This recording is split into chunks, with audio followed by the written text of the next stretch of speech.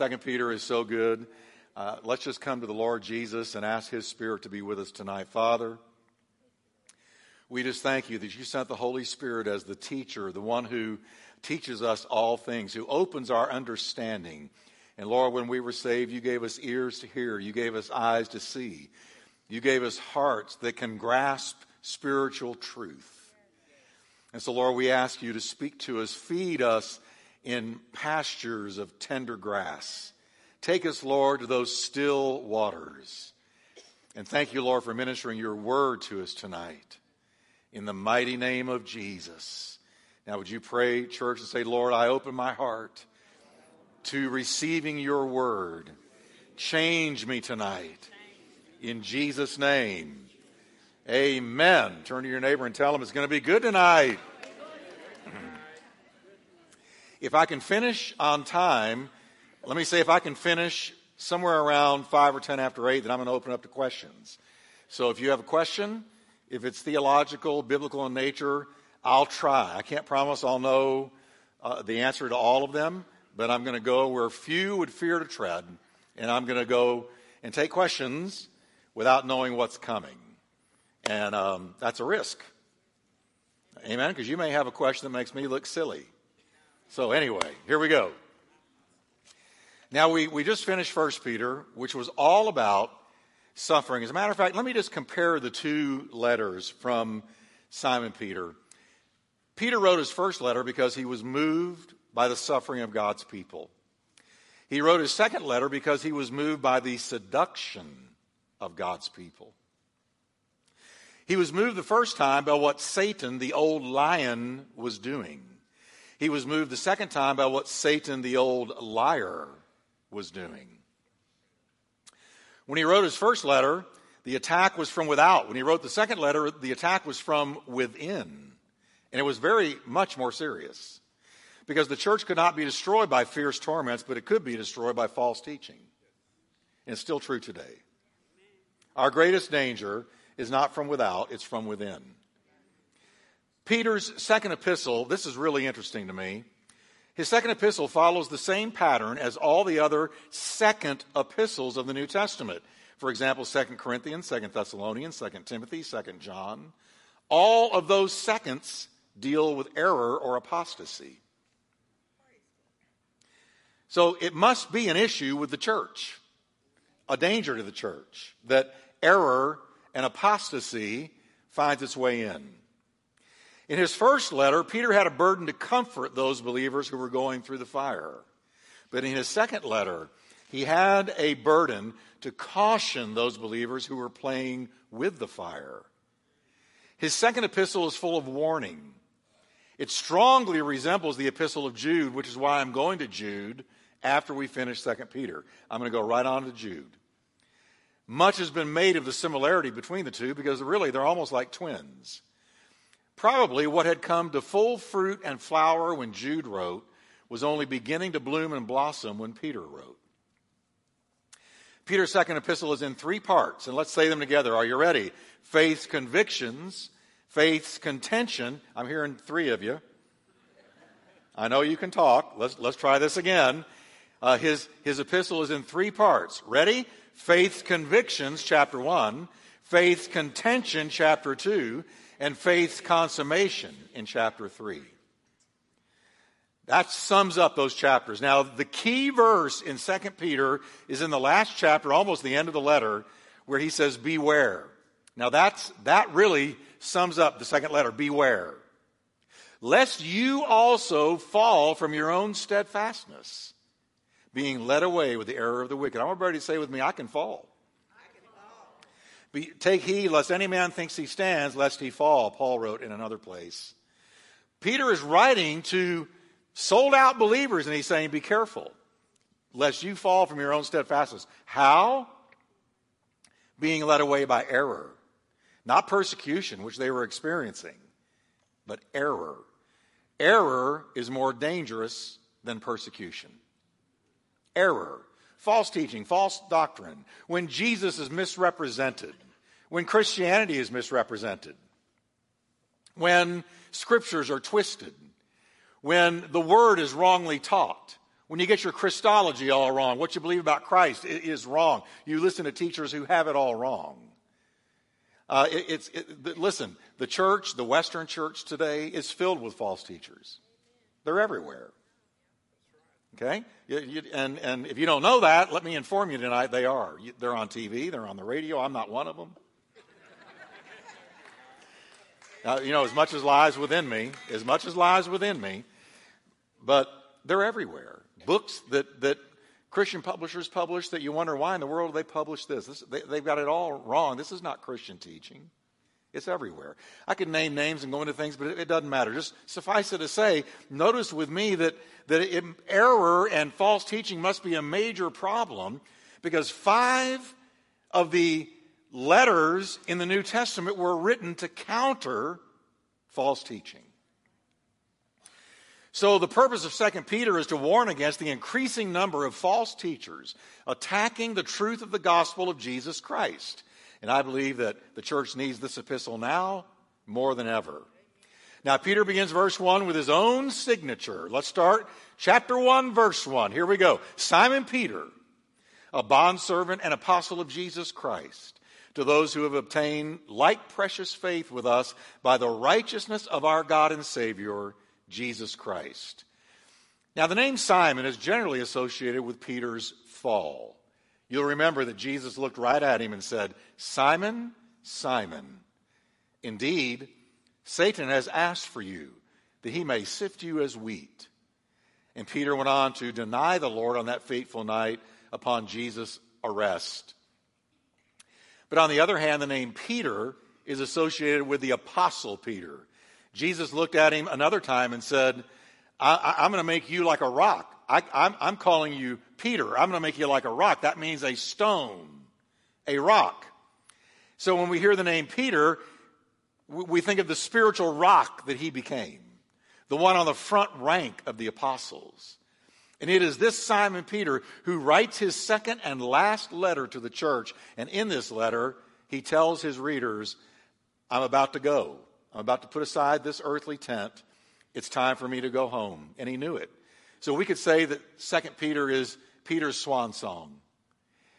Generally, when you know you don't have long, you're not going to talk about the weather. Those that love you and are near to you, you're going to tell them the things most on your heart, most important to you. So since we know that Peter knew this was it, and he was soon to go home, you know that he's sharing the things most concerning to his heart and mind for the church. He's talking out of his inner being. Of course, he's being led by the Holy Ghost and moved by the Holy Spirit to write what he wrote. But it's coming from, here's what is most important to me. It's like Paul wrote his 2 Timothy. That was his swan song. So here we go. Peter next addressed himself to his readers, describing them in 3 ways. And first, he talks to their beliefs. They were those who have obtained like precious faith with us by the righteousness of our God and Savior, Jesus Christ. Now notice he calls it like precious faith. Here's what he means by that. He means faith of equal value. He's saying that the faith of the lowliest Christian in the church is on the same level as the faith of the greatest saint. If you've got faith in Jesus, it is like equal, like precious faith. Amen? God doesn't see income. God doesn't see color. God doesn't see social status. God doesn't see education. God sees human beings he loves. And when he puts faith in us to believe in Christ, it's equal faith, like equal faith. We're all the same at the foot of the cross. Amen? We all are. We are saved by faith. I want you to say with me, I'm saved by faith. As I said Sunday, never by works. There's not a work we can add to our salvation. By grace you are saved through the medium, by the medium of faith, which is the operating principle of the Christian life. The moment that we make Christ the object of our faith, we are saved. And it becomes like precious faith. Amen? Now then, Peter speaks a blessing on them. And I love these little blessings where Paul was big on this. Faith, Hope, and Love. That was Paul's favorite trilogy, his favorite threesome. But now here, grace and peace be multiplied to you in the knowledge of God and of Jesus our Lord. Now, grace is God's provision for every one of our needs while we live on earth in enemy territory. How many of you are aware that we're in enemy territory? Amen? As soon as I'm finished with this series on these last three parables I've been preaching on Sunday, I'm going to begin a new series about, not specifically or only about warfare, but I'm going to call it survival gear. And we're going to talk about surviving in this enemy territory in which we find ourselves. How do you survive and thrive? That's going to be a series on Sundays, survival gear, your spiritual survival gear. But now, grace is God's provision for us. And peace, he says grace and peace. Peace is his provision for our inner need. Peace means, you know what it really means? We have the peace of God because we made peace with God. Until you make peace with God, you'll never have the peace of God. Most folks don't understand that until you're saved, we are at war with God. We're in rebellion against him. We're in full revolt against him.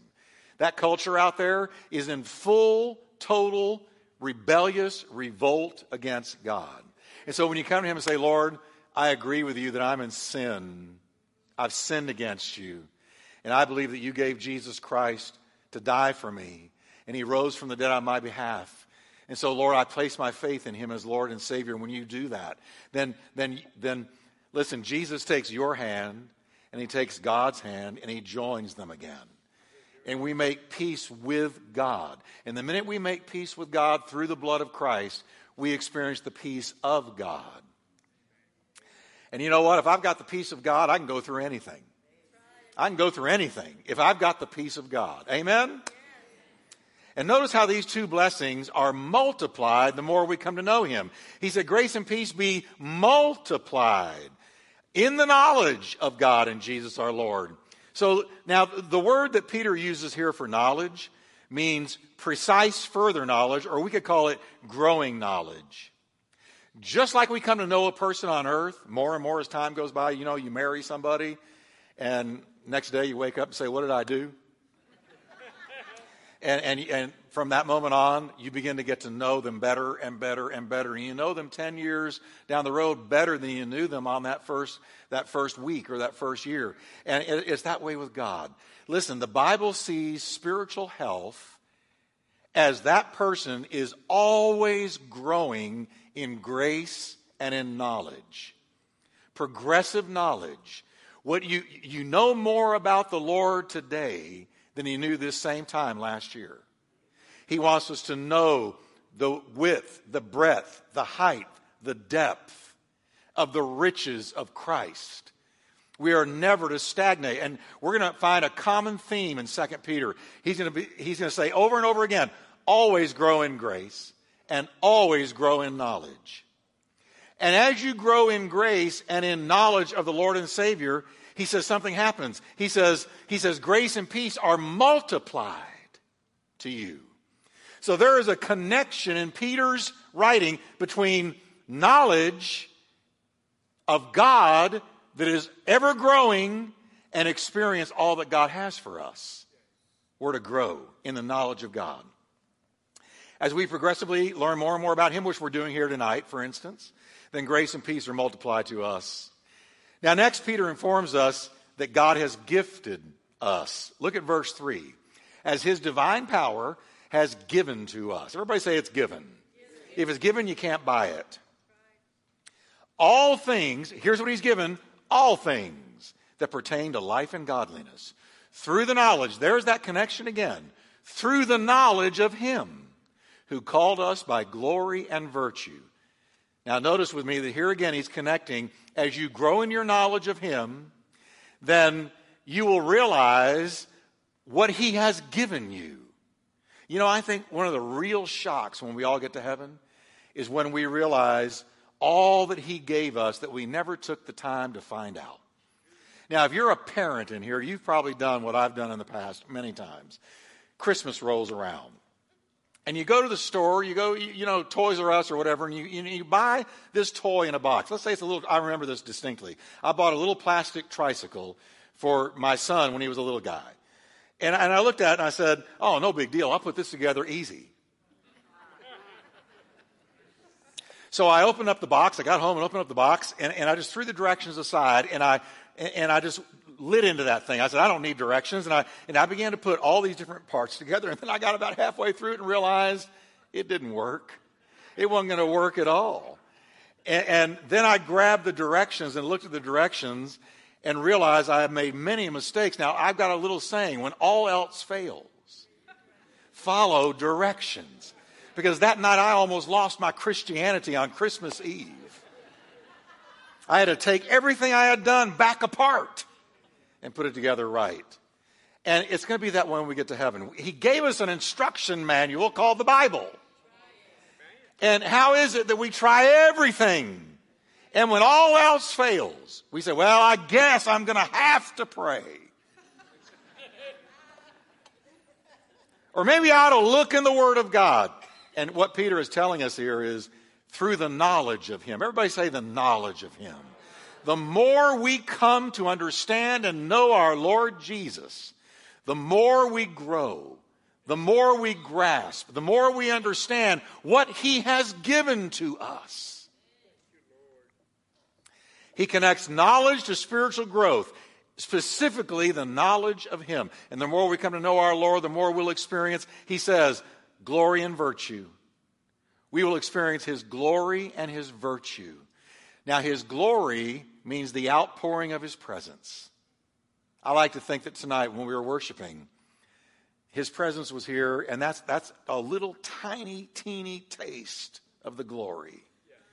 The Bible says He's given the Holy Spirit as an earnestness, as a sort of a down payment, a little taste of what's coming. But folks, when the day comes and we see Him, and death is swallowed up in life, and we see Him as He is, anything we have experienced, our greatest glory moment here on this earth is going to pale. It's going to be way back there compared with what we're going to experience when we go to heaven and we experience full glory with no devil, no flesh, no distractions, no sickness, just glory, the glory of God.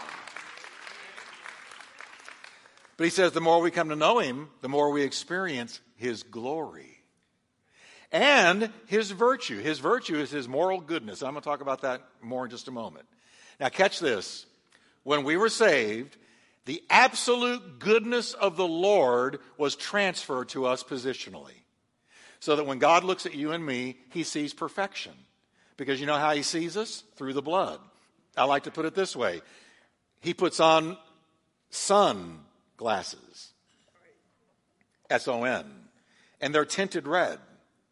So when He looks at us, He doesn't see our imperfections. He doesn't see our sins. He doesn't see our flaws. He sees us righteous.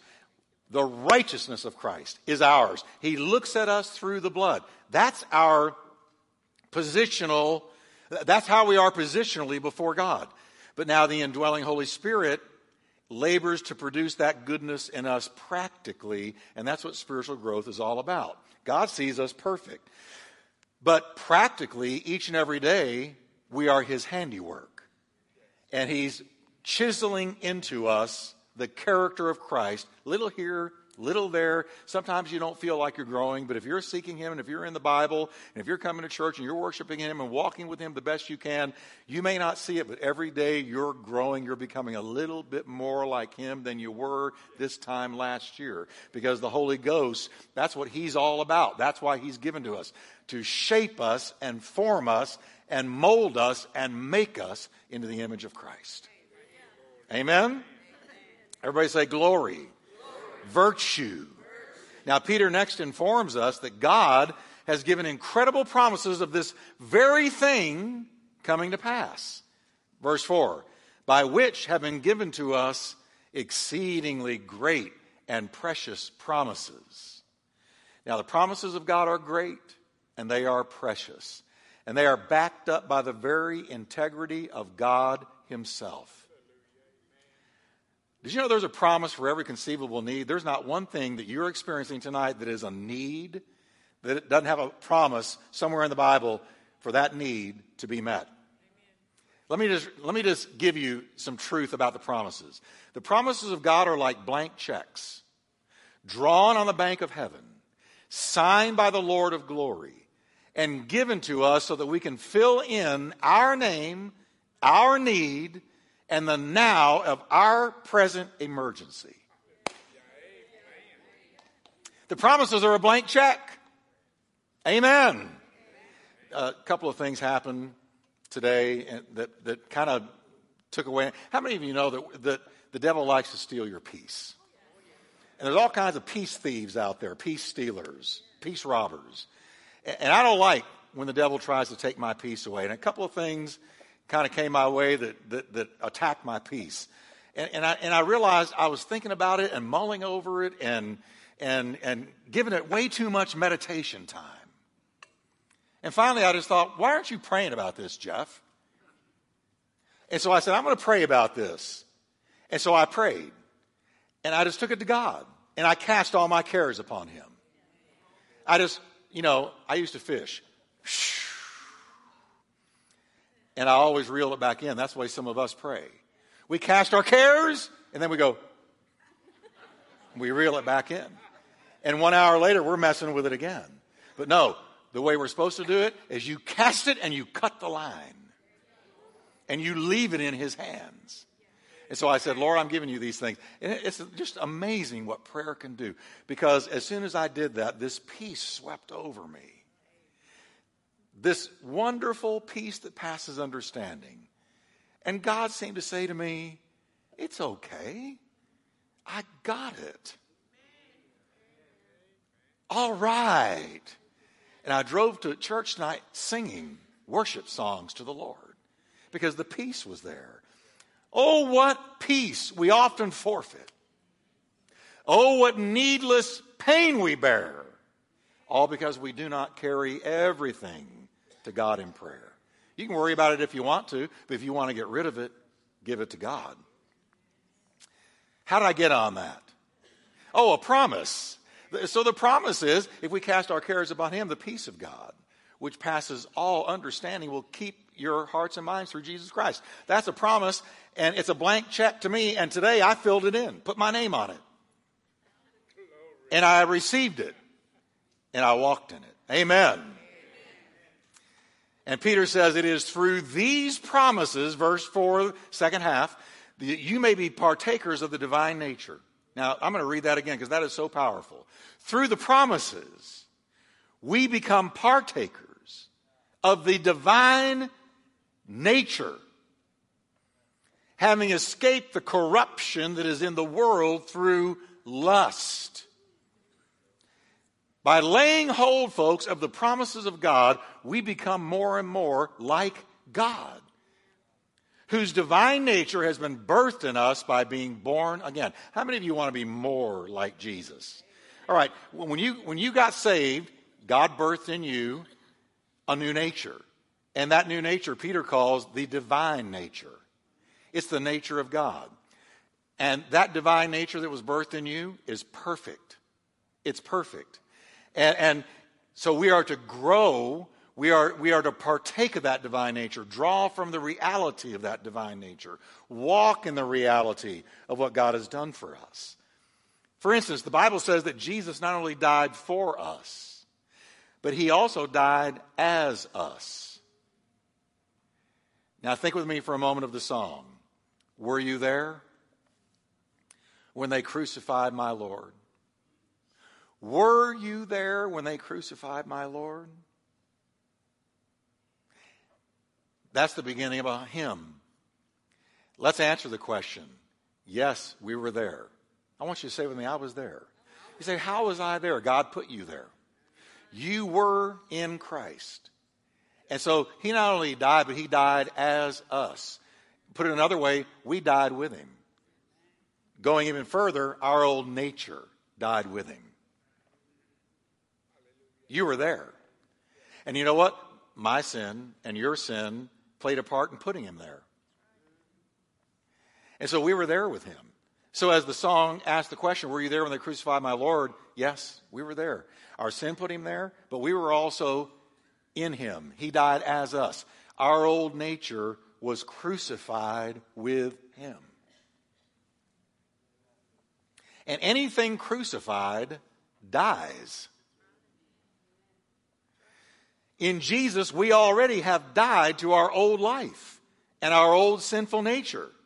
And we are to reckon it so. We are to account that as truth. So I want us to say together, I died with him. My old man died with him. My old nature. It's dead. He crucified it. Now watch this. Here's Bible truth. We died with him on the cross. We were buried with him in the waters of baptism. And we have been raised with him to walk in newness of life. So our old man is dead, and our new man, we have been raised by his resurrection power to walk in newness of life. Now he said, reckon that so. So everybody say with me a good Texan statement. I reckon. Is your old man dead with him? I reckon. Were you buried with him? I reckon. Were you raised with him? I reckon. Y'all sound really Western. That's going to sound great on the radio. Now that's Bible truth. So our new nature given to us at our new birth is the divine nature.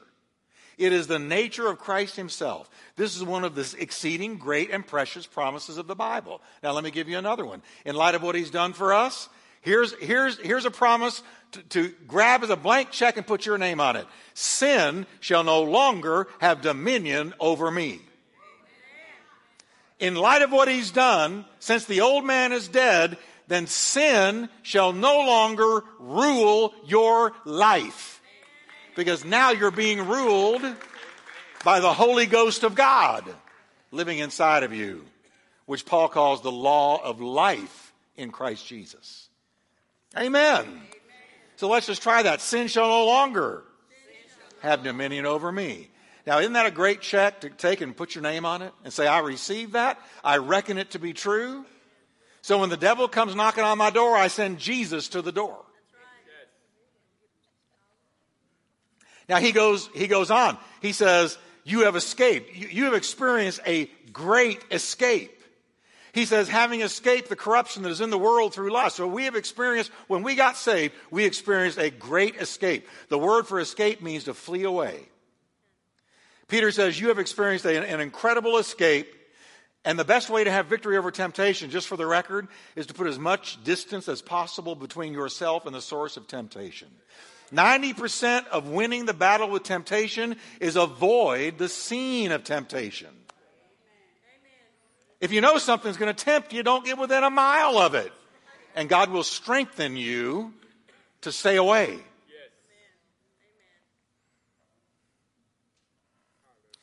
Now look what he said. We experienced a great escape from the corruption that is in the world. You know what that word corruption means in the original language? It's used to describe a corpse. It carries the idea of destruction by corruption. Peter says, this is the consequence for a society or a person that abandons itself to lust. Now let me tell you the truth about you and me as human beings. We're either going to abandon ourselves to God and walk in the Spirit, or we will abandon ourselves to the lusts of the flesh and be driven by them and experience destruction by corruption. There's no other option. The way we escaped is God gave us an exit door. The exit door said, whosoever will, let him come. And we walked through that exit door. We accepted Christ and walked through that exit door. And when we walked through that door, he placed his Spirit inside of us. And that Spirit is the Spirit of life in Jesus Christ. And as we walk in the Spirit, we will not fulfill the lusts of the flesh. Lust. That's why I tell you, you got to get in the Bible every day. I'm a broken record on that one. You got to get in it every day. You got to get with God every day. You got to strengthen your inner man every day. And if you pay attention to your inner man, strengthen him first thing in the morning, then you can go out and face the devil during the day. But if you neglect that inner man and you don't ever get with God, never in the Word, it's only a matter of time before you succumb to some lust, some temptation, and you begin to experience destruction by corruption if you don't come out. Now, the Bible is crystal clear that destruction by corruption is the condition of our fallen world. Let me ask you, is America experiencing destruction by corruption right now? Oh, yeah. Oh, yeah. Because has America turned itself over to various and sundry lusts? Yes. And if you say anything about their lusts, they'll kill you. But listen to what John said. We know that we are of God, and the whole world lies in wickedness. The whole world is experiencing destruction by corruption. There's only one great escape, and the great escape is Jesus Christ. So having begun in faith, Peter sees the rest of our Christian life as a matter of addition. He says, add. Now it's about to get really rich here. He says, add to your faith 7 times. He says it 7 times in the following verses. Now what he's going to do, he's going to set before us a 7-fold progression in our spiritual growth. He's going to show us how to grow, where we're to add one character quality alongside the next, like building a house of 7 building blocks. And it begins with virtue. And you know what? I counted. He refers to these things, these 7 building blocks. I think it goes all the way through verse 15 in 1 Peter chapter 1. Through the first 15 verses, he says these things. He points back to these things 5 times. And when he says these things, he's talking about these 7 building blocks. These things. I want to remind you of these things. I want to turn your memory to these things. I want to put before you these things. I want to say these things again. These things 5 times in 15 verses. So they must be important. So he says the first building block is virtue. Verse 5, but also for this very reason, giving all diligence, add to your faith virtue. Now quickly, all diligence means you need to make this a front burner task. This needs to be something you are really focused on. All diligence. He's not saying when you find time, do this. He's saying make time and do this. All right? Giving all diligence. Add to your faith virtue. Now virtue, which we just saw Jesus described as having, he called us by glory and virtue, means moral excellence. It's the idea of genuine goodness. It says of Jesus that he went about everywhere doing good. You know why he did good? Because he was good. Jesus was good through and through. Now let me ask you another question. Am I alone in feeling like just good people are a fading species? Good people. Just inherently just good. Godly, just good. Good people. You know? Now, what are we seeing in our culture now? We're seeing evil people. Wicked people. Cruel people. I mean, you know what? Soulless. Now, I don't think anybody ever sins enough that their soul departs from their body. That only happens when you die.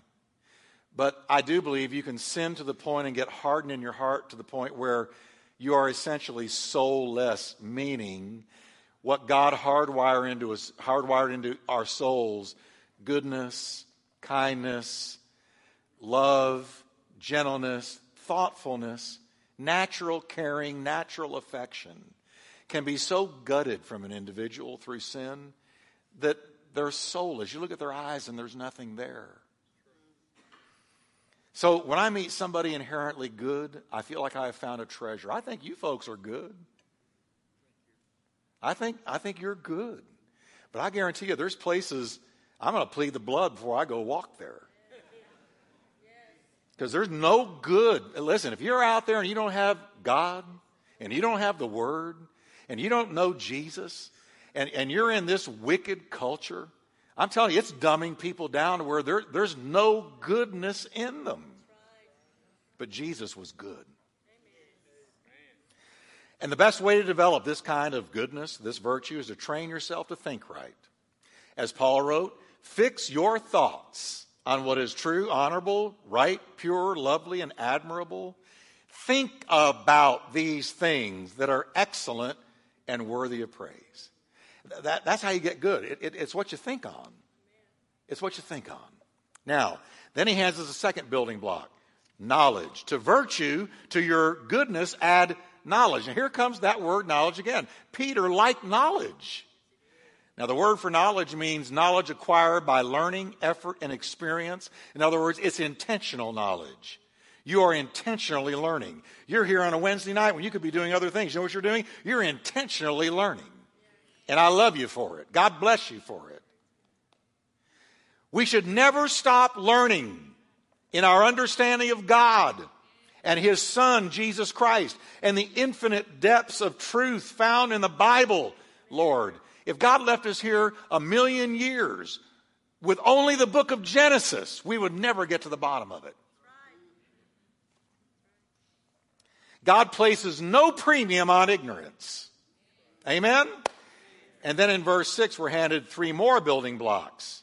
And the first one is self-control. He says, to your knowledge, continually learning about God, learning about Jesus, to your knowledge, add self-control. Now, let me give you an example. Solomon stands alone in the Old Testament as the greatest example of somebody who had incredible knowledge. There was no field of learning where Solomon was not an expert. If they had done an IQ test on Solomon, he would have broken the scale. He had incredible intelligence, but he had no self-control. He could not stay away from the wrong kind of women. His many godless wives, the Bible tells us, turned his heart away from the Lord. So here's this incredible knowledge, but he had no self-control. So can you see why Peter would say, now that you've got knowledge, practice self-control so that you can enjoy the knowledge. So you don't sabotage the knowledge.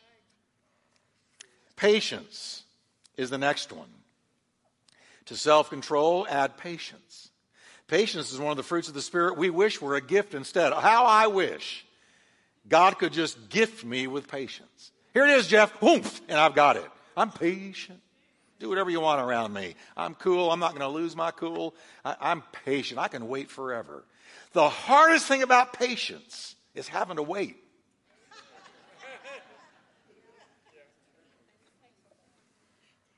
I wish it were a gift, but it's not. The only way we can learn patience is by practicing it. And so God is very faithful to put us in situations where we're going to have to develop patience or go crazy. How many of you have got, don't look at your spouse now, have got somebody in your life you know God gifted you with to teach you patience? That one person comes walking into your life, and for some reason or another, you can't get rid of them.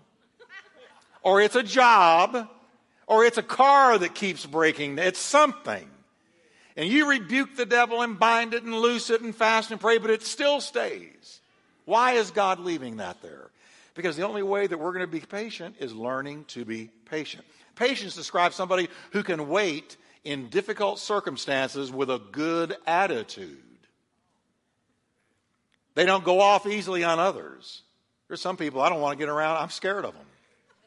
Because the least little thing, they pop off at you. Patient people can put up with irritating things without losing their religion. They have learned to trust God's timing. Listen, the patient person has learned to trust God's timing and sovereignty over all their circumstances. The only reason we get impatient, when we get impatient, what we're really doing is this. We're saying, God, I'm really getting impatient with you. I prayed yesterday, and today it's still not here. And you know what? It takes God, let me tell you the truth. It takes God 20 years to make a man. It takes God 20 years to make a woman of God. It takes time. It takes trouble. It takes trials. It takes fire. It takes testing. It takes God turning the thermometer up where you don't think you can take one more degree, and then He turns it down. It takes you learning to trust Him no matter what. Add to your self-control patience. Peter says, to your faith add virtue. To virtue add knowledge. To knowledge add self-control. And to self-control add patience. Now here comes the fifth building block. To your patience add godliness. Now godliness literally means to be devout, with the idea of doing those things that are pleasing to God. The godly person lives with a vertical uplook, not a horizontal outlook. It's the vertical uplook. Everything I do, and I talked about this some Sunday. When we got saved, didn't we? We got an uplook. We're always aware of God's eye on us, aren't we? The lost person isn't. The lost person has no clue that God is watching them. But the saved person is always aware that God is watching and weighing every one of our thoughts and words and actions. He's watching and weighing them. And so when we get that new nature, that divine nature put in us, with that divine nature comes a desire to please the Lord. So we got that uplook. And so, it's like when you got your little kids that are growing up and they go to reach into the cookie jar and they look your way to see if you're looking. And if you're looking, they care. They want to know if Dad's looking because they've got that parental outlook. But see, when we get saved, we get an uplook. We're aware of we want our lives to please God. This is why Paul advised the church in Ephesians 5:10, learn as you go along what pleases the Lord. Amen? Learn what pleases the Lord. So that's godliness. You got that uplook. Then here comes the sixth building block.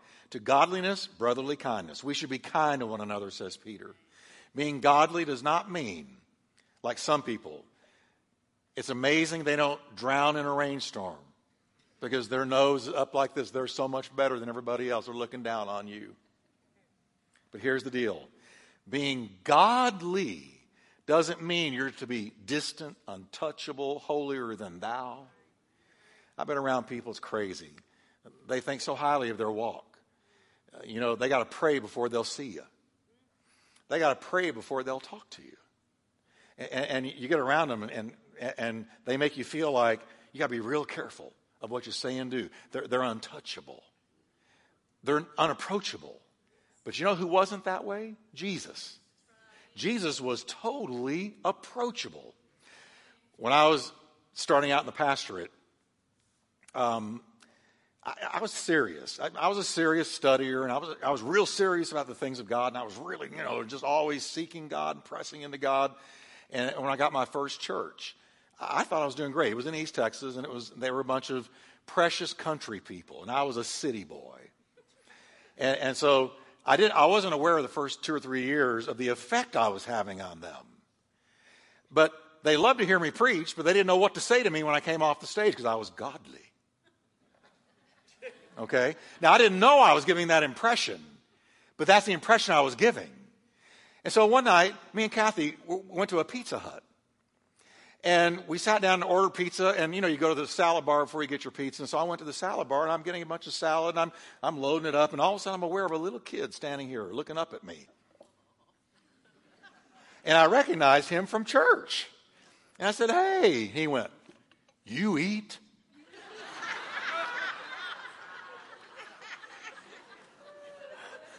I went back to my table and I said, "Kathy, we got a problem." I said, "Yes, son, every once in a while I do eat." So that's the way they were seeing me. So I had to figure out ways to build a bridge, and I did. Amen. People approach Jesus all the time with questions and requests or just to be in his presence. So we believers are to be kind, forgiving, and approachable to others and to one another. We're to be kind, not mean, not cruel, not snappy, kind. And it starts at home. Shh, home. If you can do it at home, you can do it in church. Shh. Be kind at home. That's free. The final building block to brotherly kindness, add love. The word is agape, the God kind of love. Love can be known only by what it does. You can say, "I love you" all day long, but what it does is what tells the truth. We Christians are to shun selfishness and do good to all, especially those of the household of faith. Amen? Now, as I close, I want you to look at the amazing promise attached to Peter's 7 building blocks. Verse 8, for if these things are yours and abound, there's his phrase, these things. These things, those 7 building blocks, if these things are yours and abound, you will be neither barren nor unfruitful in the knowledge of our Lord Jesus Christ. And a couple of verses later, he says, and you will never stumble. If you do those 7 things with all diligence, build them into your life, you'll never stumble. The 7 building blocks Peter gave us are exactly what he personally observed operating in the life of Jesus, and they are the same things that were operating in his life. To walk in them is to walk where he walked and to know him better and better. Amen. Peter ends with a mention of somebody stuck in spiritual babyhood. Verse 9. He who lacks these things, who's not doing these 7 things, they're not adding these things diligently to their life, is short-sighted, and that means blind, and has forgotten that he was cleansed from his old sins. He's forgotten that he was born again way back there. His salvation is a distant memory. He's no longer growing. I wish what I'm about to say weren't true. But folks, I've been in church a long time. And I'm not saying this church, but I've seen the underbelly of the church. I've seen the good, the bad, and the ugly. I've been around Christians my whole life. I'm going to tell you, way too many people get saved and never grow. They stay in spiritual diapers. They do not with all diligence, add these things. They don't work at spiritual growth. They just plateau. And they become plain vanilla. They don't affect anybody for Jesus. And they themselves never come to, they still got their bad temper. They still got their bad habits. They believe in Jesus. That their souls were saved. But see, we have a part to play. We've got to respond to the grace of God. And in responding to the grace of God, you add these things to your life. So Peter reminds us, even at the very end of the book, last verse, he says, grow in grace. This is the last chapter, almost the last verse. Here he is again, grow in grace and grow in knowledge of our Lord and Savior, Jesus Christ. Amen. Amen. Isn't that good stuff?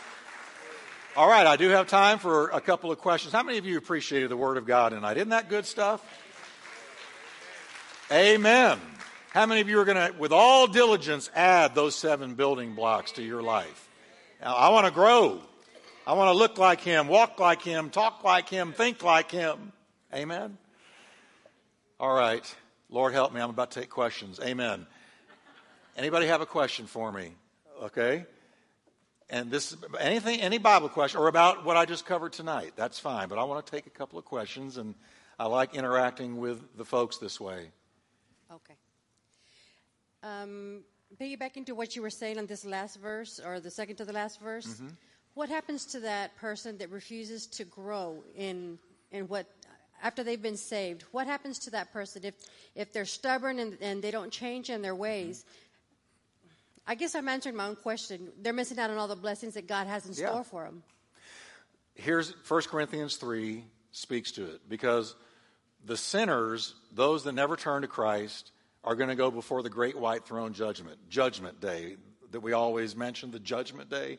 They're going to go to the great white throne judgment where a book is opened. And it's called the Book of Life. And the book is scanned for your name, because your name is literally put in heaven's book of life. And when your name is not found, then you must answer for your sins with no attorney. And the only attorney is Christ. And so you've got to answer for all the sins of your whole life. And there is no vindication. And you're cast into everlasting flames. I'm quoting Scripture. Christians don't go to that judgment. Our name is in the book of life. We go to the judgment seat of Christ that 1 Corinthians 3 talks about. And in the judgment seat of Christ, our works are tried. And Paul says they will either be of gold, silver, or precious stones, I mean good works, or wood, hay, and stubble, fleshly, useless works. And it says they will be subjected to fire. I take that to be the fire of God's judgment. We will not answer for our sins. They're covered. But at the judgment seat of Christ is where we receive rewards. Now, the person who never grows, who comes to Christ, but, they don't pay any attention to it. They're in and out of church. So many people aren't in church that ought to be in church. They don't go to church. They don't really seek the Lord. They kind of go their own way. They're out there. They're worldly. You can't tell them apart. Now, they came to him and they really did believe on him, but they never grow. I believe they lose all the rewards they could have had. He says, if your works are burned up, the wood, the hay, and the stubble, he or she will be saved, yet so as by fire. Let me paraphrase it. They get in by the skin of their chinny chin chin. But there's no reward. So let me drop this your way. I believe, I got to be careful here. There's no lower class, middle class, upper class in heaven. But there are varying degrees of reward. I've counted in the Bible 8 crowns people will be given. Crown of righteousness, the soul winner's crown, the pastor's crown. 8 crowns, I counted. And those are rewards. And then the Bible says in Revelation that when we see Jesus, we'll take off those crowns and throw them at his feet and just worship him. But does that answer you? All right. Over here. This is kind of a 2-part question. Okay. Why did Jesus say, touch me not, for I have not yet ascended? And also, Jesus was the first resurrected, but why are our bodies resurrected from the grave, brought up at the rapture, if we're already there? To be absent from this world, body is to be present with the Lord. So why do we even live? What's the purpose? Okay. I think I understand the second question. The first one, when he said she was grabbing his ankles, the Bible, it was Mary grabbing his ankles. He said, don't touch me, I haven't yet ascended. I think there was something about the way she was, it wasn't inordinate, but there was something about the frantic way in which she was grabbing him, where for some reason Jesus felt compelled to say, don't touch me that way. Now he said to Thomas, put your hand on my side. And in my hands, see, there's the nail scars. Now, why he let Thomas and not her, I don't know. I'm sure it had something to do with the moment and something Christ discerned where he just said, don't grab my ankles like that. Other than that, I don't know. I've never read anything on it. The resurrection of the body, he's the first fruits of resurrection. He's the first one to be resurrected from the dead, and we are to go with him. Now, the reason our bodies are resurrected, because that's part of the very core of the promise of Christianity, is a resurrected body. We don't think about that very often, but part of the contract or the covenant God cut with us is our bodies are fallen.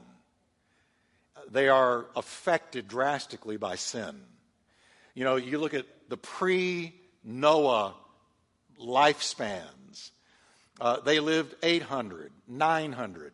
Methuselah made it to 969.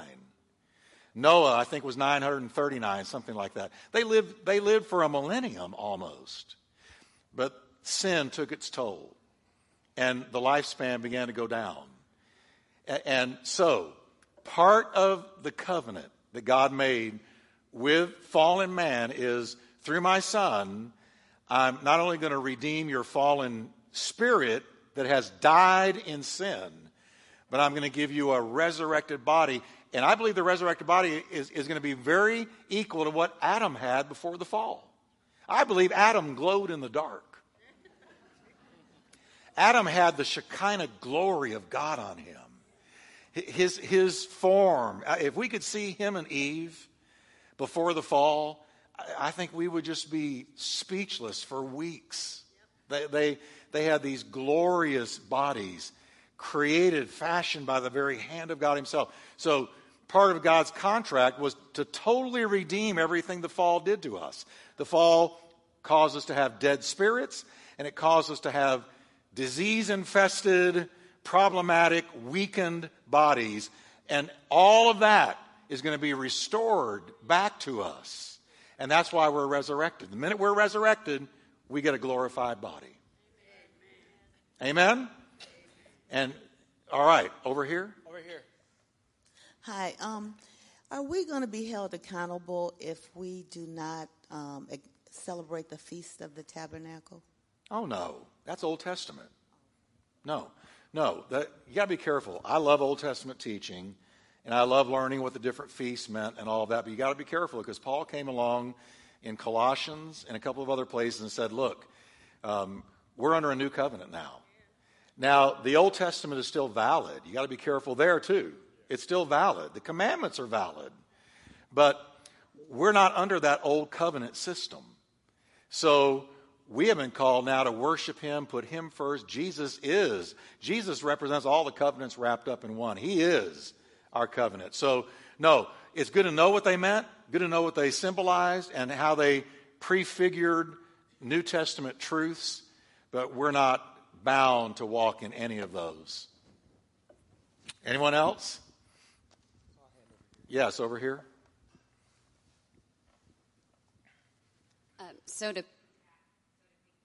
We've lost it.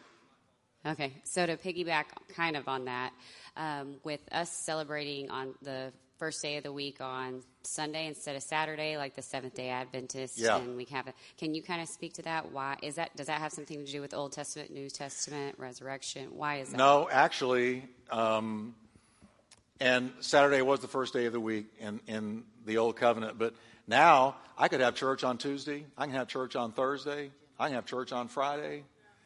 We do it on Sunday because it's a tradition that goes back centuries in the West, and I guess other parts of the world as well. But there's nothing sacred about Sunday. Here's what I believe you do need to be careful of. You do need a day of rest.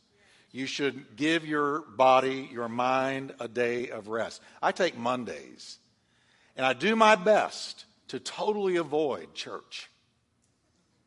Doesn't that sound spiritual? I don't want to talk about church stuff. I don't want to get in, because I have to decompress after Sunday. So I give myself a day of rest. Now, to me, that's the important thing. God did not hardwire you to go 7 days a week without ever resting. So if your day of rest is Monday, Tuesday, Thursday, Friday, now we meet on Sundays. I think you ought to obey the scriptures that say, forsake not the assembling of yourselves together. Doesn't say what day. It just says the assembling together. So if you assemble together like tonight, Wednesday, then on Sundays we meet, don't forsake it. But it's not because of the day it's on. It's because of we're meeting and we need one another. We're not to fellowship with a screen. You can't. We need to fellowship with one another. So I don't think any day, I really don't, is particularly sacred. Just when you come together to worship, that's the sacred moment. That's when God visits. But taking a day of rest, I believe everybody, there's an old saying, the bow always bent will break. If you're always bent, always working, never letting that bow relax, you're going to wake up one day and you're going to be a crispy critter, burned out, fried, no desire to do anything. You need a day of rest. Does that help? All right. Seventh-day Adventists, I know they're big on Saturday. I don't agree with it. Okay? All right.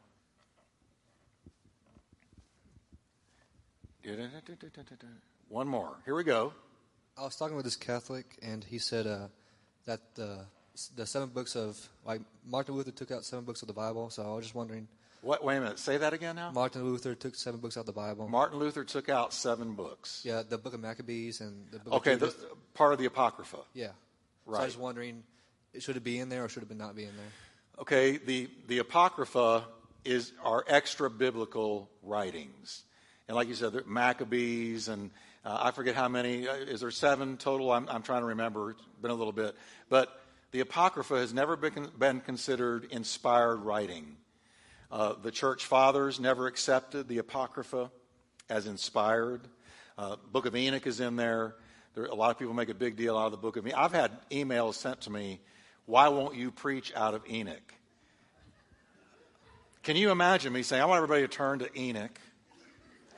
I'd get some stares, wouldn't I? The Book of Enoch is in the Apocrypha. The Apocrypha has never, and believe me, if you look at Enoch and you look at the book of Maccabees, now what Maccabees is good for is history. Maccabees is very accurate history. But as far as it being inspired by the Holy Ghost writings on the level of the epistles and the rest of the Holy Bible, it's not. It never has been considered so. That's why Martin Luther took it out.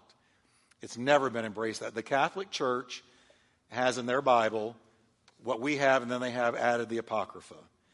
But if you read the Apocrypha very closely, it's very easy to see. It's full of errors. It's full of mistakes. It's not inspired. It's never been considered inspired, okay? Well, there's no mic, and where he's way... one more, real quickly. Okay. I'm real loud. One of the things that I heard about that is those books are in none of the other Gospels or none of the other Bibles to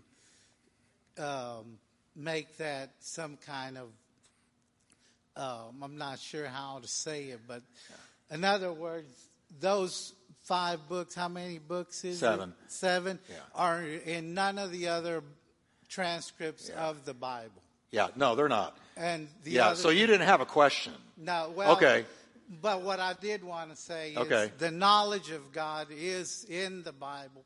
Yeah. And the church has to really step up and read the Bible to get the knowledge of God. Let's stand together. I totally agree with you. That's my mantra. Amen. Amen. All right. Everybody happy tonight? Let's thank Jesus. Lord, we just thank you tonight for your blessing, your presence. We thank you, Lord, for all that you have purchased for us. Now help us to add with all diligence these 7 building blocks. Help us to meditate on the Word, soak in the Word. And Lord, thank you for helping us to grow into the fullness of the stature of Jesus Christ. I pray your blessing on every person here. Lord, I send them out with a blessing, that they would be the head and not the tail, above and not beneath.